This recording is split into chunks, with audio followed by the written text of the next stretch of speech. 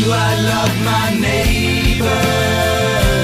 Do you love them? Can I feel his pain and his need? They really need you. Welcome to Freedom to Choose, brought to you by Just As I Am Ministries, a nonprofit that gives hope to people that were caught in the devastation of addiction or overrun by emotions. In this series, learn how to identify feelings, what motivates actions, and find biblically based solutions to manage emotions. Rich and Susan Collenberg are a husband and wife team who found freedom 15 years ago from their out-of-control lives of drug addiction and alcoholism. Now, here's Rich and Susan with solutions for freedom for those you love. Hello, everyone. Welcome to the program. My name is Rich Collenberg. And my name is Susan Collenberg. Susan, what will we talk about today? Today, we're going to be talking about our thoughts. Our thoughts. It sounds like it could be good or it could be bad. Yes. Okay. Would you please open today's program with a word of prayer? Yes. Our loving Father in heaven, we thank you for this day. We thank you for the opportunity to explore and discuss the things that you have for us today. We pray that you will help us to have good thoughts throughout our lives and to just help us to find ways to be able to help our thoughts to be better. And we just thank you for all that you do and have done and will do in our lives. And we just thank you in Jesus' name. Amen. Amen. As one of the most utilized forms of mental health intervention today, cognitive behavioral therapy, CBT, is based on the assumption that most psychological problems are improved by identifying and changing inaccurate and dysfunctional perceptions, thoughts, and behaviors.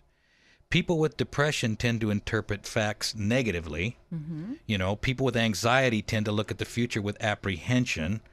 Those with low self-esteem maximize others' successes and minimize their own. We do all kinds of things in our mind, don't we? We do. Cognitive behavioral therapy, therefore, trains people to identify and change their unhealthy thinking habits into better alternatives that promote desirable behavior and eliminate unwanted ones. The Bible teaches us about the connection between thoughts and actions in the book of Luke. In fact, in Luke 6:45 it reads, "The good man brings good things out of the good that's stored up in his heart, and the evil man brings evil things out of the evil stored up in his heart. For out of the overflow, or out of the abundance of the heart, his mouth speaks." Good thought patterns not only are healthy, but also provide a way towards integrity. Right. In Proverbs 14:22, the Bible says, "Do not those who plot evil go astray, but those who plan what is good find love and faithfulness." So let's talk today about thoughts as the root of behavior. Why? Why would we do that? Well, because that's what Jesus did. Right. In Mark 7:20, the Bible says, "What comes out of a mouth is what makes him unclean.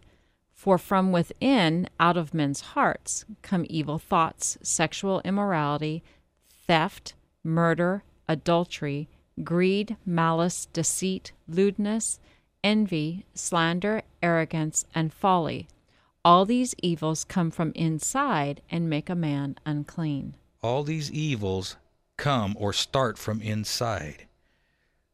People who suffer from impulse control disorders fail to resist the impulse to steal or to attack someone or to gamble or whatever the impulse might be. Mental health clinicians know that these impulses often are preceded by a certain thought or a chain of thoughts which leads to the undesirable behavior. Consequently, patients are trained to identify those thought triggers, dispel them immediately, and occupy their minds with something else. In this way, they gain control of their thoughts and avoid the actions that these wrong thoughts so often lead to. Indeed, sinful acts are often preceded by definite thoughts. I mean, isn't that what temptation is all about? If you look in the book of James, it kind of outlines what happens precluding sin.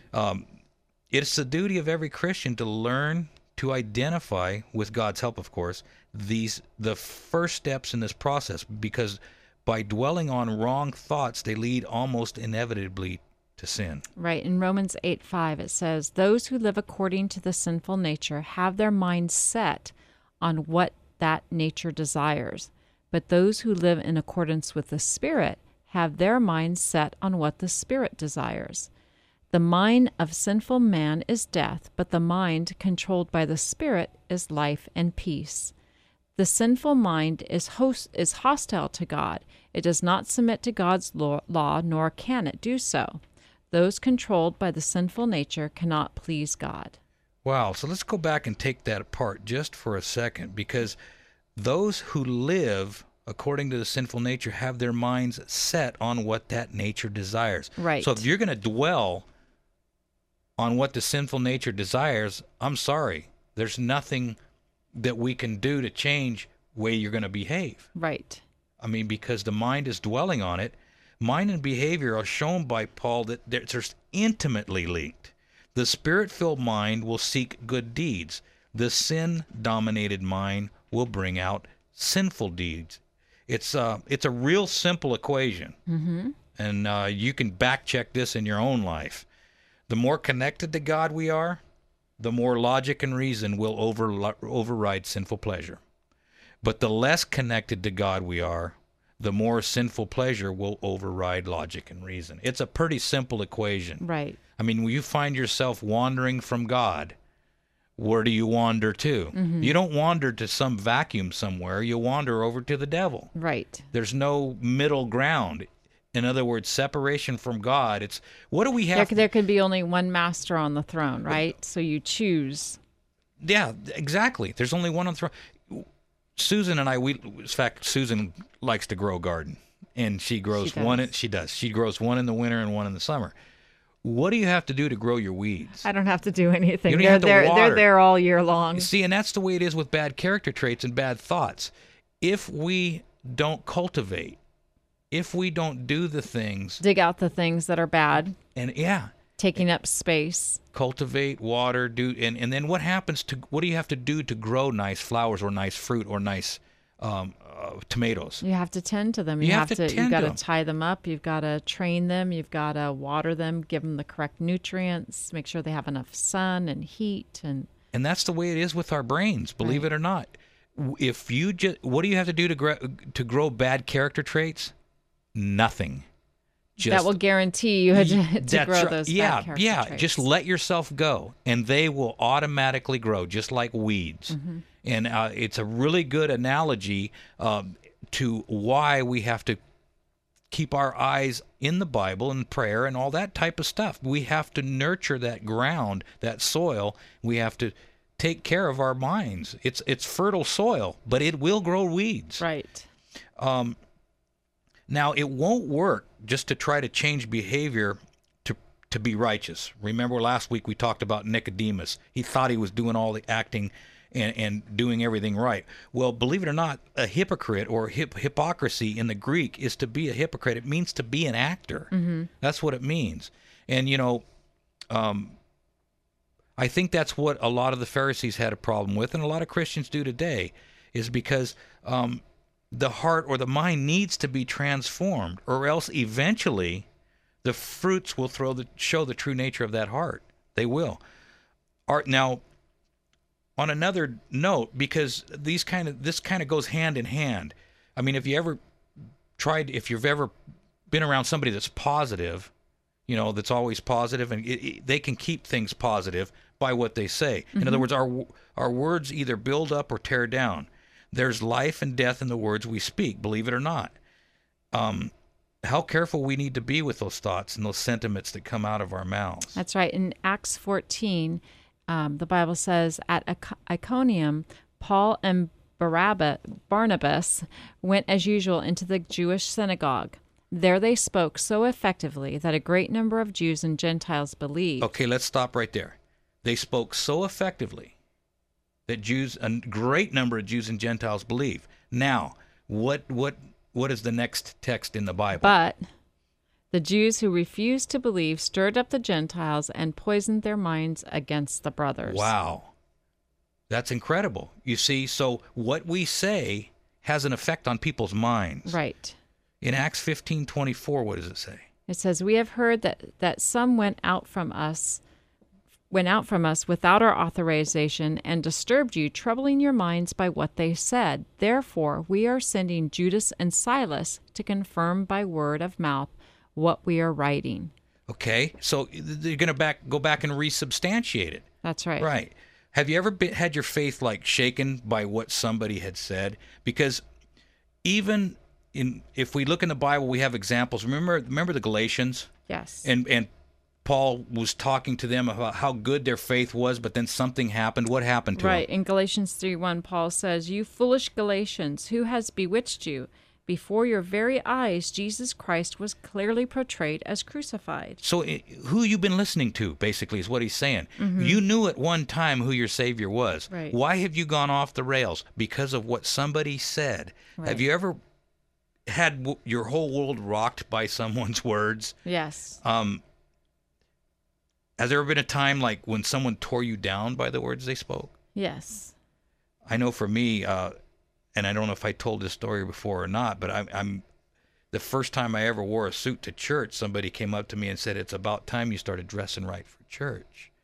Well, come on. Well, you were a new Christian, and we're trying, nothing you ever did had ever been right in your life. And so now we're turning a new leaf and trying to be a new person. And lo and behold, you still weren't right. Yeah, it was and bless the saint. He, whatever his motives were, I'm sure that they were okay. But we got to watch what we say to people sometimes.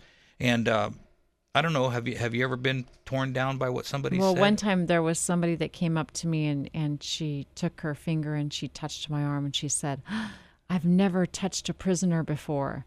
And this was after you were clean and sober, working somewhere or in church or something like that. Right. So it's in the place where I least expected it. Yeah, and so we've got to be careful with what we say, because see, it all starts with the thoughts. Right. How could we be sure not to do something like that to someone else? What is wholesome thinking? Well, in Philippians 4:8 it tells us, it says, "Finally, brethren, whatever is true, whatever is noble, whatever is right, whatever is pure, whatever is lovely, whatever is admirable, if anything is excellent or praiseworthy, think about such things." See, so what is the essence of Paul's words to us here? Have good thoughts. That's basically it. Right. Why would he instruct us and tell us what to think about? Right. He's Because that's, I think, where our freedom lies. There's all kinds of things that can happen to us, but our freedom, true freedom, lies in what our thinking is. That's right. The Bible also teaches a key into doing what Paul says here. In other words, he instructs us to think of, these pure and true and whatever is right, and think about these things. But in 2 Peter, we get a very explicit and detailed message on how to do that. That's right. It says, "Dear friends, this is now my second letter to you. I have written both of them as reminders to stimulate you to wholesome thinking." Now let's break that down. So now he's writing a second letter. Right. He said, "I've written both of them as reminders so that you will think wholesomely." So what is that letter that he wrote? It was called 2 Peter. Right. Where is 2 Peter at? It's in the Bible. Yes. So he's saying, read this letter. So in other words, he says, if you go to the Bible will stimulate you Into to right thinking. Right thinking. Now, what else does he say? He also says in 2 Peter 3:2, "I want you to recall the words spoken in the past by the holy prophets and the command given by our Lord and Savior through your apostles." So he's saying, not only that, but I want you to go back to the prophets. Right. So go back to the Old Testament. Go back to the Old Testament. Right. So he's saying, and all the teachers that are in this book. And that will stimulate your mind to right thinking. Right. So it's a very direct connection that Peter gives us. Now, remembering, repeating, thinking about, meditating on the words in the Bible is one of the greatest spiritual blessings available to us. And it's a sure way to cultivate what Peter called wholesome thinking. And that's a key word, cultivating. Remember, what do you got to do to grow weeds? Nothing. Nothing. What do you got to do to grow bad character traits? Nothing. Just let yourself go.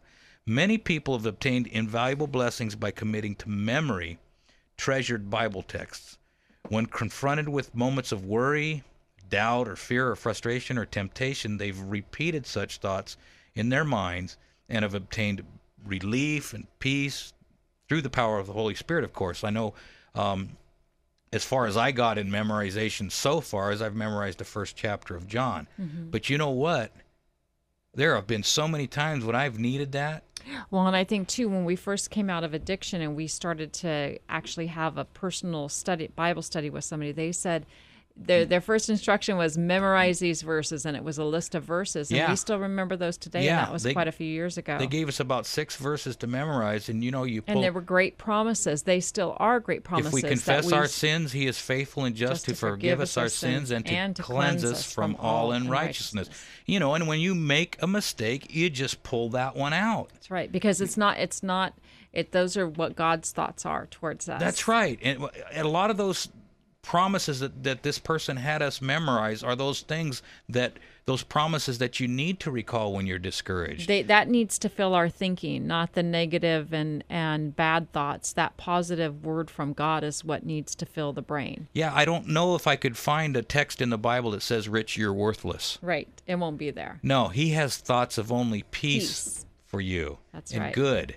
And so we have to remember that I can do all things through Christ who strengthens me. Even when we say we can't, he says, well, the Bible says you can. So you can. And, there is so much competition for the Bible out there now. And that's a really, the Bible says that these are perilous times right now. And I think that this is part of it, because there's TVs, computers, you got all kinds of stuff in our pocket that we can be reading and looking at and listening to, and we're being tempted to put the Bible aside. So and you know what? Not only that, but to give up good thinking, to just veg and let other people direct our thoughts to whichever way the wind blows. That's what's really happening these days. That's exactly with what's happening with all that technology and everybody, all that input, and that a lot of it's not really pure input. Right. And we go back to that, what should we be dwelling on? Things that are pure and true and right. And that's right, because the Word of God is the only true fortification we have against the mental onslaught of unspiritual distractions that come from this world. It's the only thing. The Bible's clear. God cares about our thoughts because our thoughts impact our words, our actions, and our overall well-being. An author once put it this way: we need a constant sense of the uplifting power of pure thoughts and the damaging influence of evil thoughts. Let us place our thoughts upon holy things. Let them be pure and true, for the only security for any soul is right thinking. Right, and the Bible testifies to that. God is constantly telling us, if your heart's right, if your thinking's right, you're going to be right. And just keep your eyes on me. Another thing is prayer. Prayer is a way to keep the mind out of trouble. Yes. While we talk to God, there's a little chance for lustful or other forms of selfish thoughts when we're in prayer. Acquiring prayerful habits is sure protection from sinful thoughts and consequently from sinful action. The good news is that through meditating on the Bible, through prayer, and through Spirit-inspired choices on our part, we can keep our minds and our hearts on things that will uplift ourselves and others as well. It will permeate, will it not? That's right. And we hear the Bible writers so often speaking about the heart. In fact, in our opening text in Luke 6:45, the Bible says, out of the abundance of the heart, the mouth speaks. So what is it? What does that mean? What is the heart? What is the heart? See, because the word heart often is used in the Bible as the seat of the thoughts and emotions. Only God has access to that intimate part of our mental activity, to our true intentions and to our secret yearnings. Nothing, even in the form of a fleeting thought, can be hidden from the Creator. Now, that can be scary. This may scare you, right. But we're not to worry, because this can also be to our advantage.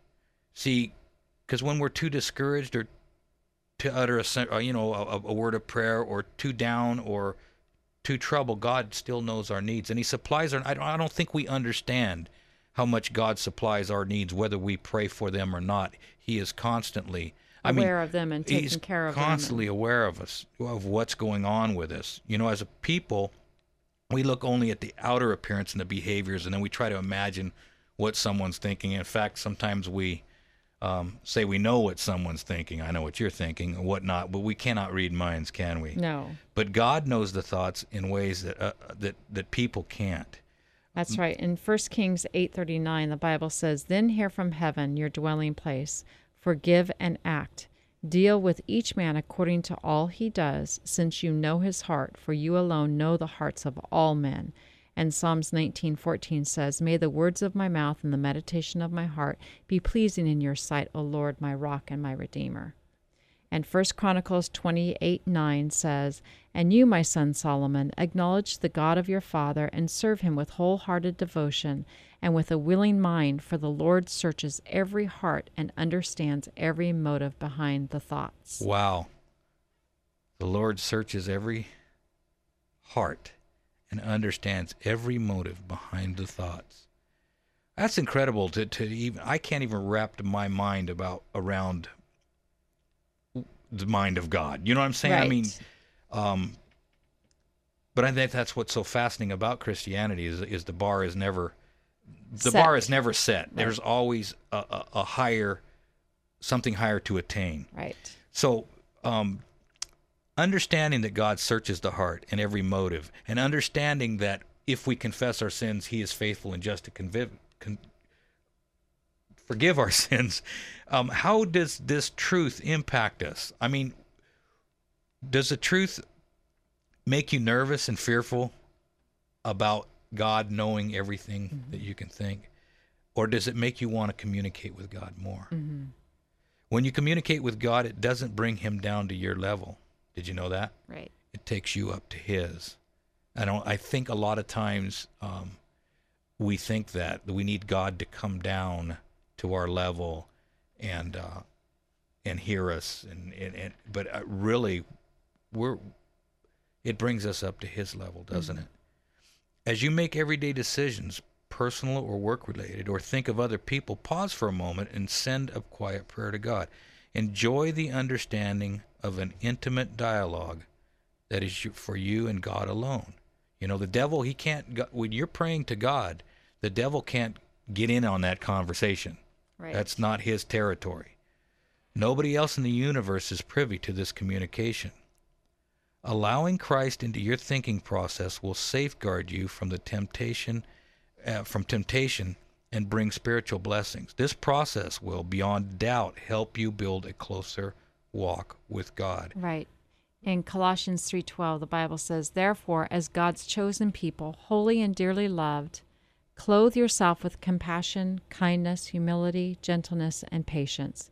Bear with each other and forgive whatever grievances you may have against one another. Forgive as the Lord forgave you." All dealing with thoughts, once again. That's right. In Colossians 3:14 it says, "And over all these virtues, put on love, which binds them all together in perfect unity. Let the peace of Christ rule in your hearts." Remember, where's the heart? It's the mind. It's the mind. "Since as members of one body, you were called to peace, and be thankful. Let the word of Christ dwell in you richly, as you teach and admonish one another with all wisdom, and as you sing psalms, hymns, and spiritual songs with gratitude in your hearts to God. And whatever you do, whether in word or deed, do it all in the name of the Lord Jesus, giving thanks to God the Father through Him." What does that mean? Do all in the name of the Lord Jesus. What is the Bible talking about here? Doing something in the name of God means that God, we are representing God, aren't we? Right. And we need to carry ourselves that way. That's right. And it starts in the thoughts. With your thoughts. That's it. Do all in the name of the Lord. Surrender all to God's leading, and we'll have the right thoughts. That's right. Christ is the source of virtue and goodness. Christ, when allowed by us, is the only one capable bringing true peace to our minds. Our minds, then, being the core of our existence, need to be put under the care of Jesus. It's central to the development of character, and it cannot be left to the mercy of circumstances. That's right. Our thoughts, if stayed upon God, will be guided by divine love and power.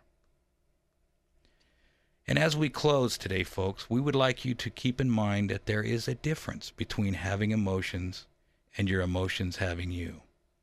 And you have the freedom to choose. Do I love my neighbor? Do I love them? Can I feel his pain and his need? They really need you.